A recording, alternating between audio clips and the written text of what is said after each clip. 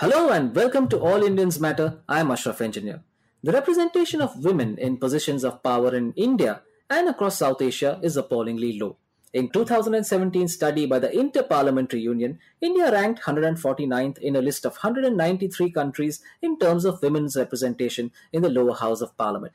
The average percentage of women's representation globally stood at 22%, but in India it was a mere 11.8%. It trailed countries like Rwanda, Burundi, Zimbabwe, Iraq, Somalia, Saudi Arabia, Fiji, and Ghana. In South Asia, Nepal, Afghanistan, Pakistan, and Bangladesh ranked much higher. All Indians matter. We have on the show Naima Ahmed, a Lahore based legal expert with several years of experience with law and policy institutions across South Asia. She was part of a UN Women's Project aimed at amending legislation and making it pro women and has assisted various government institutes recommending legal reforms that are pro women.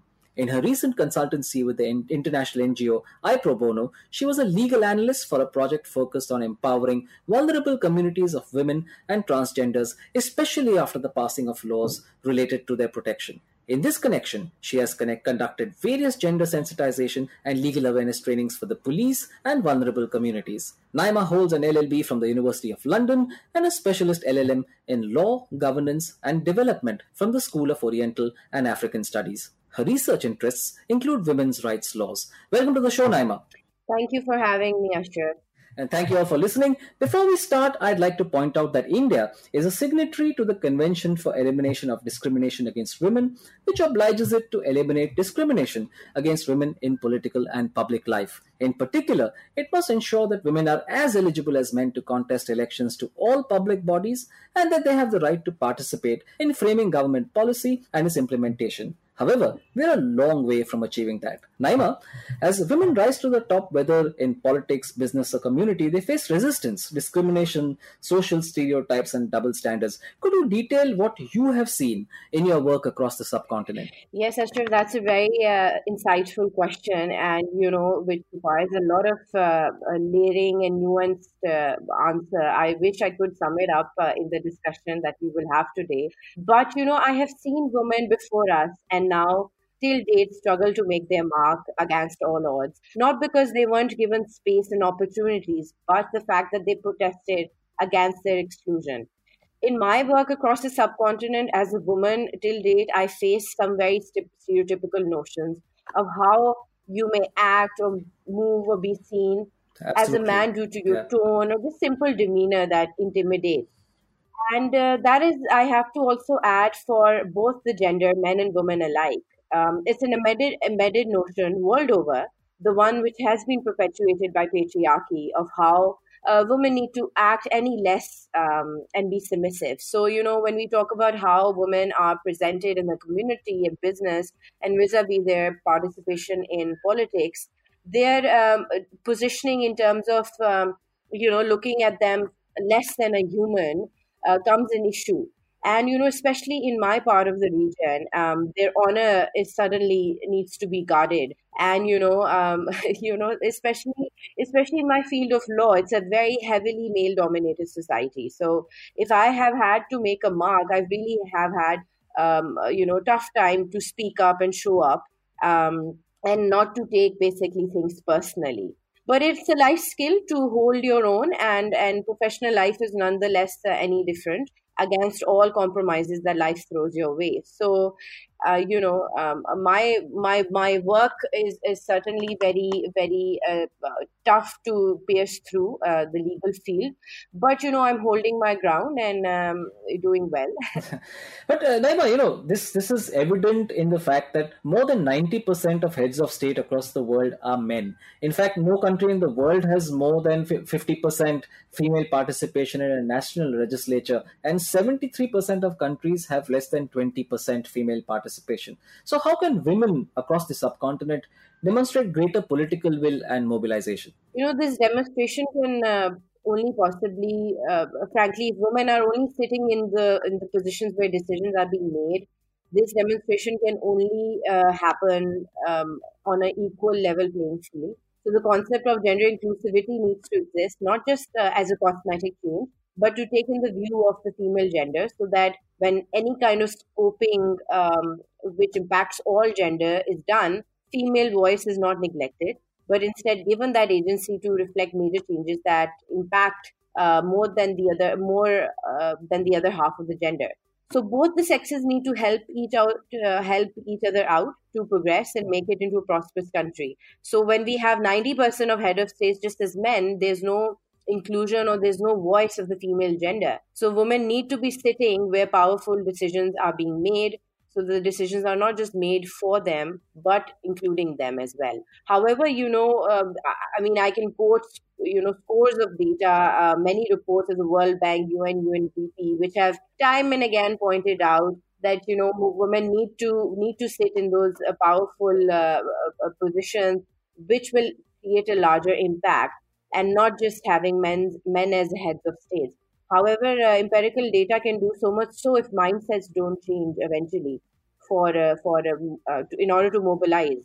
Absolutely. I mean, I think there's not much that can be done unless mindsets change. You're absolutely right. So tell me, Naima, when there is an underrepresentation of women in positions of power or in decision-making positions, how does that affect all women in general when it comes to inequality on the ground? Ashraf, inequality is a very deep-rooted concept. I mean, I would even go ahead and say it's an evil, quite similar to other social evils in this existing in the society. Inequality is a breeding ground for many other social evil in the society. So, in our respective countries and across the globe, even women are not do not have agency over their own bodies. That's So, right. however, it's to have an agency over your own person is a basic fundamental right. The other day I came across this quote which said that you can't be what you can't see. So young girls, women, children need to see role models in whichever careers that they may choose, just so that they can picture themselves doing those jobs someday. So Absolutely. if they are not, the underrepresentation of females is harmful, certainly, and it cannot build harmonious, sustainable societies. And the resources need to be allocated and mobilized from a gender perspective lens in running any country to reach a healthy economic growth, GDP, and just overall productive societies. Absolutely. So in your experience, have you observed that representation tends to be lower in rural areas and higher in urban areas, or do you find that it's really the same no matter where you go?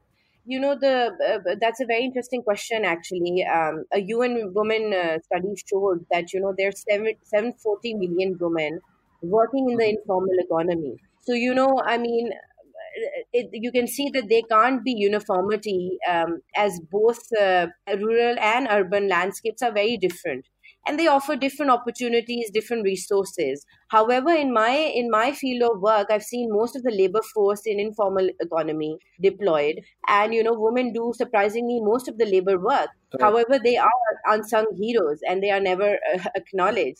So there is a huge discrepancy, even when we look at the data in the urban and the rural level and women's representation, even though largest chunk of the work women will be doing in the rural areas as well. Mhm.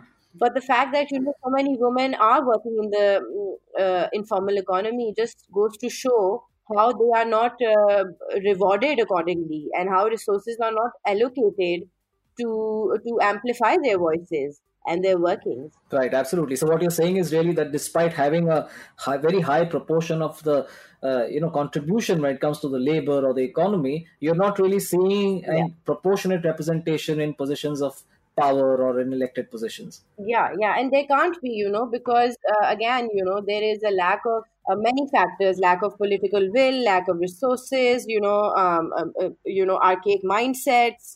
So there's a lot of culture, societal handicaps as well. Absolutely, and we're seeing that So a lot in the subcontinent, especially. yes. Right, Naima, you've done a lot of work around the United Nations' Sustainable Development Goals. So, how does underrepresentation of women in power impact the achievement? For instance, we know that women on the subcontinent have lower health indicators or suffer greater malnutrition. They have higher maternal mortality, for example. Yes, so Ashraf, we know that it's a global goal for many years. It was a Millennium Development Goal called the MDG initially, and then it turned into Sustainable Development Goal called the SDGs, the UN Sustainable Development Goal. And gender equality is recognized as one of the key accelerators that affect and benefit achievement of other sustainable development goals concerning education, poverty, economic growth, and health. Right. So essentially, even recently when I was working on a UN project over there, one of the representatives did confirm that, gender equality as a sustainable development goal, which is SDG 5, is the key accelerator that affects all the other goals that I just mentioned, including education, including health, including Right. economic growth. Right. So you see the impact is multifold here. So there is a need to examine the reasons that continue to limit women's access to Right. resources. And in several parts of our developing nations, be it Nigeria, Nepal, Sri Lanka, Pakistan, India, we need to know what measures are being undertaken to achieve gender equality. And it should not just only address lacunas in law and their implementations, albeit, these are really important ones as well. However, it should be directed towards changing societal attitudes that discriminate against women. Absolutely. And I think you made a really critical point. It's not as if the UN Sustainable Development Goals are divorced from each other. One impacts the other, and you really can't achieve them unless you get to the critical gender equality goal first. Yes. And underrepresentation only means that when decisions are being made for women, there is no chance for women to succeed in positions where they will have a power to make impactful decisions. They need to be included in any impactful decisions. And, one of the critical examples of this is gender pay gap. UN Women data shows that on average, woman earns 16% and even more. I'm going to go even more and just quote that even more less than a man for the same job. And this is Right. across the globe. And it's not just a question of the informal economy or whatever. We are seeing it in corporations too, in corporate life too. Definitely. Right. Yeah. So, Naima, this is really important what you're talking about. So, when women have equal representation in power or business, what is the rub off on the economy? How does the economy benefit specifically? Yes, there is a rub-off, a World Bank report shows that women participation certainly helps improve the GDP and overall economic growth of the country. Now, I don't want to start quoting statistical data here, but we need to see how systemic reform can be inculcated in the policy data of the countries. For example, in Sweden, any policy reform that comes, forth to the government, it is always looked from a gender perspective lens. Right. So gender equality is the cornerstone of every political reform. Right.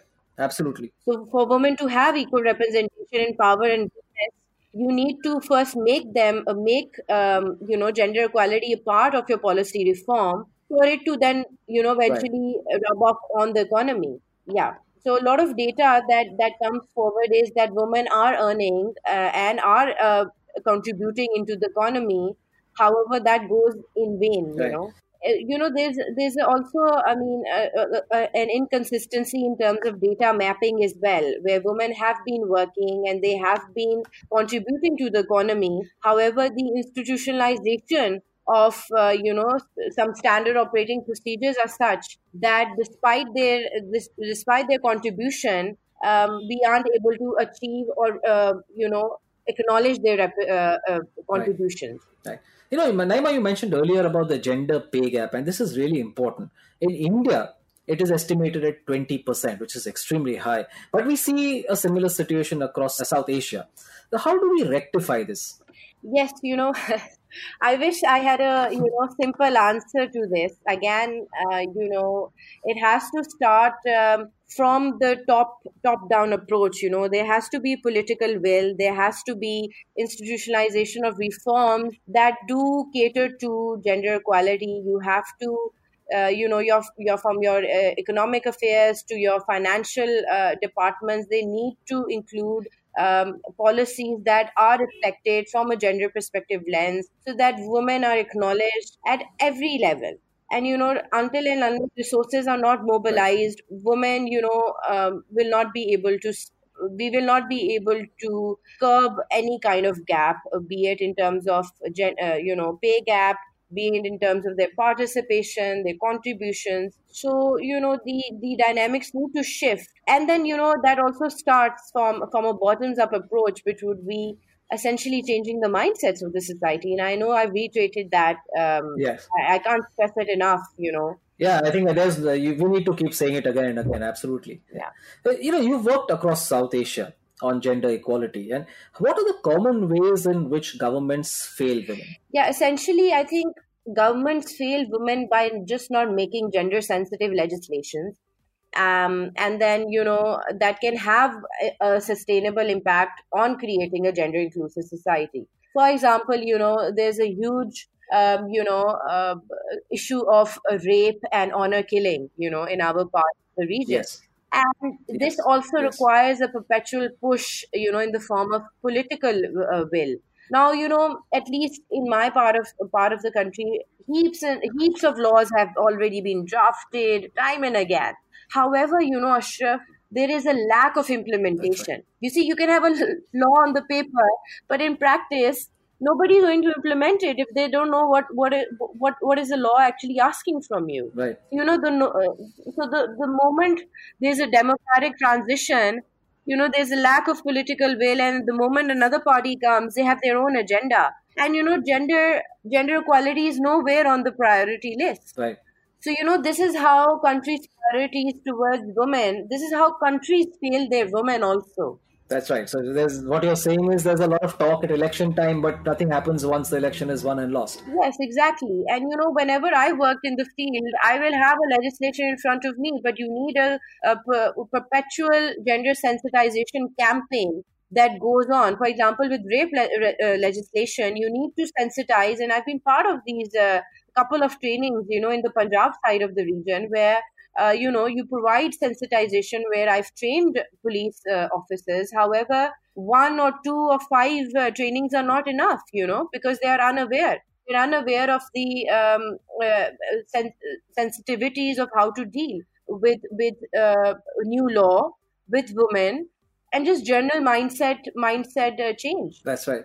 In fact, speaking of mindsets, there's a need to get to the social heart of the issues too, isn't it? After all, power differences are a reflection of gender differences that we see in society or around us. Yes, definitely. I see that daily, in my line of work as well, and just any industry as well. Indeed, there is a power dynamic that requires a major shift in order to alter the mindset, right? So if you're standing in a boardroom full of men and they're just two women who have any sort of position, who can call the shots as well, there is an obvious gender disparity right there.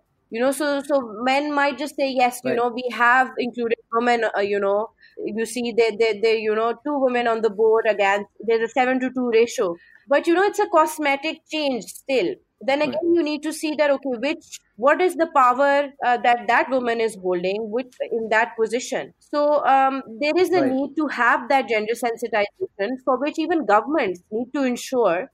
See, this is a governmental, local, and national, regional government that needs to ensure capacity building as part of their policy reform. Only then, this very obvious reflection of gender difference will come to the surface. And then you can draft a policy that will not just be a cosmetic change, but that will be, quite a nuanced way to look at how the other half of your population is being affected very deeply. Right. In fact, I know that the situation isn't perfect in the West, but it's definitely done better than South Asia. Right. So, what has the West done differently that it's showing better results as far as gender equality is concerned? Again, I'm saying I know it's not perfect there. I know there are a lot of inequalities even in the West, but it's certainly doing better than South Asia. Yeah, I mean, if you talk about data, still till date, no country has achieved gender equality, right? But there are countries that are faring much better. For example, we have a lot of countries from the Euro region, which is Sweden, Norway. they're one of the top 5 countries that are close to Right. achieving or have very gender equal reforms. Like I mentioned, Sweden is one of the core countries which has gender equality is a cornerstone of their every political agenda. So that is there always at the start. That underpins their any policy reform that takes place, right?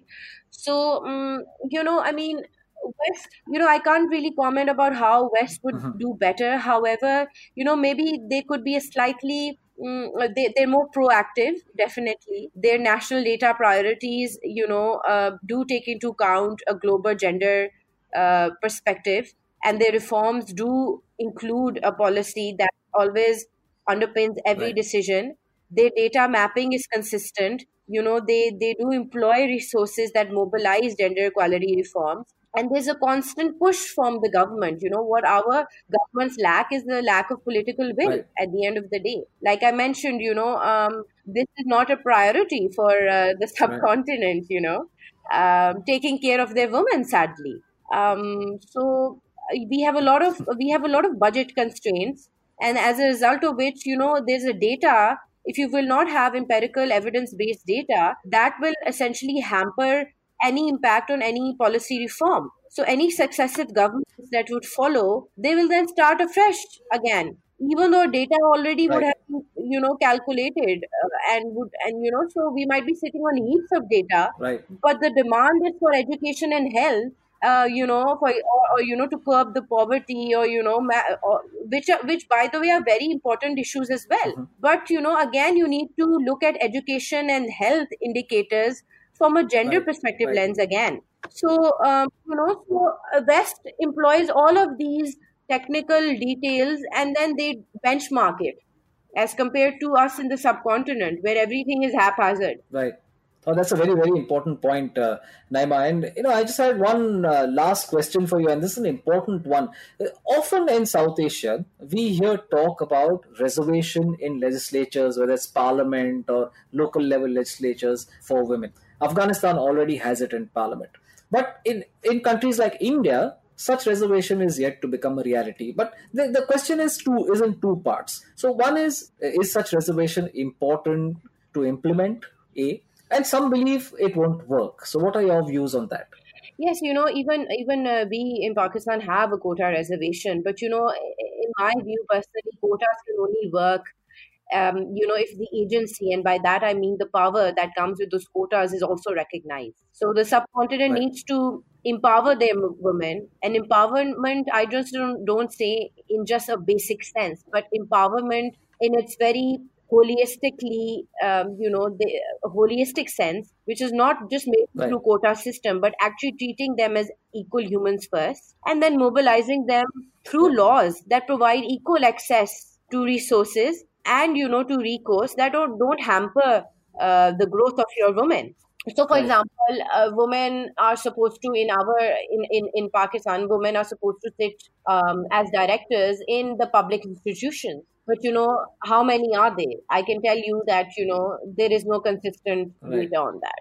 And sure, some, you could say that a part of that is also women not having a unified approach to it as well. But I can also add to that there is no awareness on that, right? Right. There's a massive need of awareness campaign as well. So it needs to run in parallel with any kind of quota or any reservation that goes towards women, because see, essentially women will follow what men will tell them in this, in our part of the region, sadly, when it comes to how the political and Yeah, I think what you're saying is that in many cases, even if there's reservation or there is a law that mandates a certain amount of seats on a board for women, often these are placeholders chosen by men, and that's not what really works. What you need is independent women voices with genuine powers to implement what they think is right on the ground. definitely. Great, great. No, Naima, thanks so much for being part of the show. I think some of the points that you made are critical, from the use of data, from how important it is to give genuine powers to women, but most importantly, the change in mindsets that are required. Because unless there's a change in societal mindset, you won't really find a change in the ground reality. So thanks so much for being part of the show, Naima.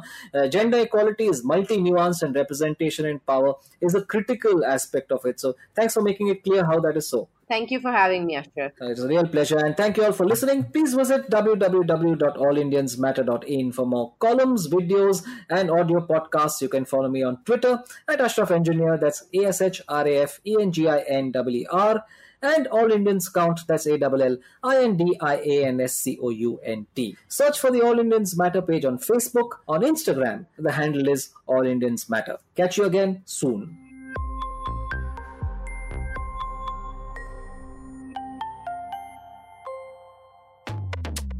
Idea Brew Studios.